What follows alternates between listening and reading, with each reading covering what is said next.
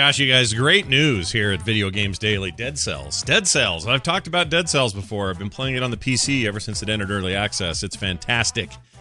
Kind of a amazing roguelike meets Castlevania, Metroid sort of style game, and it's amazing, and I love it. Today, confirmed release for not just the PC, where it already is, and I'm playing it now, but it is coming for the PlayStation 4, the Nintendo Switch, and the Xbox One, coming later this year. They say ideally alongside the PC version, or the final PC version. I hope what they mean by that is that the console stuff... I don't want the PC version to be delayed, I guess I should say, just so they can make sure the console thing happens, but well, I guess we'll see. Anyway, Motion Twin, the developer of the game, has discussed console versions of the game before, but they say this in a quote, "We're finally thrilled to confirm that we'll be bringing the Dead Cells experience to console players," says Steve Philby. He's a producer over there. Company did not give a release window beyond later this year. Dead Cells debuted on Windows PC last May via Steam Early Access, and Motion Twin has not yet announced launching the final version there, so we don't know.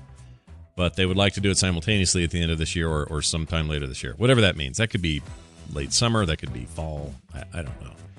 If you have a PC, though, and you're thinking I should maybe just dip my toe in there, I recommend it very highly. It's one of my favorite games on Steam. Straight up. It's fantastic. And I'm excited they're going to get a release this year. And congrats, console owners. You get one, too. This will be good.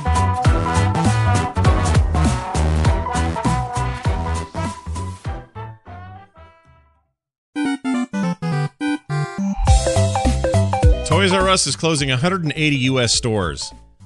Is your local store affected? Man, this used to be where you'd get your video games. There's a whole generation. Whoops, I don't know what that was. Whole generation of kids and people and stuff who used to count on Toys R Us to be the place they would go get their brand new game release. And Toys R Us seeks to close up 182 underperforming brick-and-mortar store locations, they say, according to documents filed in federal bankruptcy court on January 23rd. That was 2 days ago. That is 1/5 of the company's 875 stores in the U.S. and in other American territories. In addition, the retailer aims to convert Toys R Us stores into combination Toys R Us and Babies R Us locations. I thought that was already a thing. I thought if you had a Babies R Us place, it was already kind of an offshoot. Do you remember when there was Hollywood Video and then they had that video game thing next to it, Game Crazy? That was all connected? That's what I always assumed was happening there, but whatever. They say the reinvention of our brands require that we go through some tough decisions about our priorities and focus. The actions we're taking are necessary to give us the best chance to emerge from bankruptcy proceedings as a more viable and competitive company. For those not in the know, they filed for Chapter 11 back in September. And here's what I would do. I would jump all up on this and get some deals while the getting's good. In where I live here in Salt Lake City, Utah, is a little town called Midvale and Ogden, which is north of me. They both are being closed.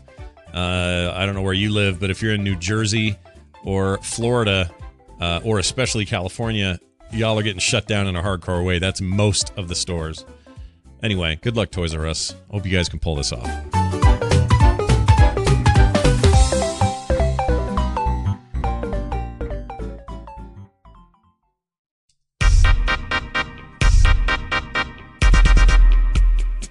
Man, Overwatch League is great.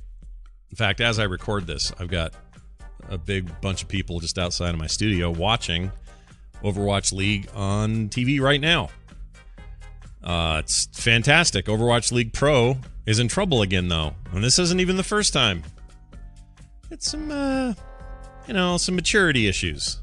We kind of saw this coming, right? Even Blizzard did. They had that whole getaway thing where they had all the players come and talk about acceptable behavior and what was expected of them and all that. And you're talking about a bunch of teenagers and low 20s who, may not be up on best behavior practices when on camera. But anyway, whatever. Overwatch League Pro ended up flipping off the camera, but there are no rules that say this has been violated. So there's a little bit of a kerfuffle. Mildly offensive actions of pro Overwatch players raise questions about the conduct of players in the Overwatch League and Blizzard's role in having a code of conduct. Jun Young Prophet Park, a player in the London Spitfire, Started his appearance in Overwatch League yesterday by giving the bird to the camera in front of him. The moment can be seen on the Twitch clip below. It appears that Prophet didn't mean to throw the bird up maliciously. It's not that big a deal. It's just the bird, right? It's not that big of a deal, but it does raise questions. Thousands of people viewed it. It's possible that Blizzard and others are trying to make this thing as mainstream as possible, and there were probably thousands of kids, little kids, who tuned in because they said, Dad, I really want to watch this. Well, okay, son, I hope there's no... Oh, it got flipped off, right? Anyway, Blizzard released a statement condemning the remark, noting it takes a standard of player behavior very seriously, whether during league play or otherwise. The question is now whether or not Prophet will face any consequences, probably less severe than the remark that was made by that other player a week ago. But one Twitter user suggested, despite it possibly being an honest slip-up, as a professional athlete, Prophet should be held accountable to certain standards. I don't know. I'm torn on this whole thing. I think this is a very minor infraction. However, I totally get that they want to have rules, and they want to stick to those rules. All right? So, I don't know how this is going to pan out. Time will tell.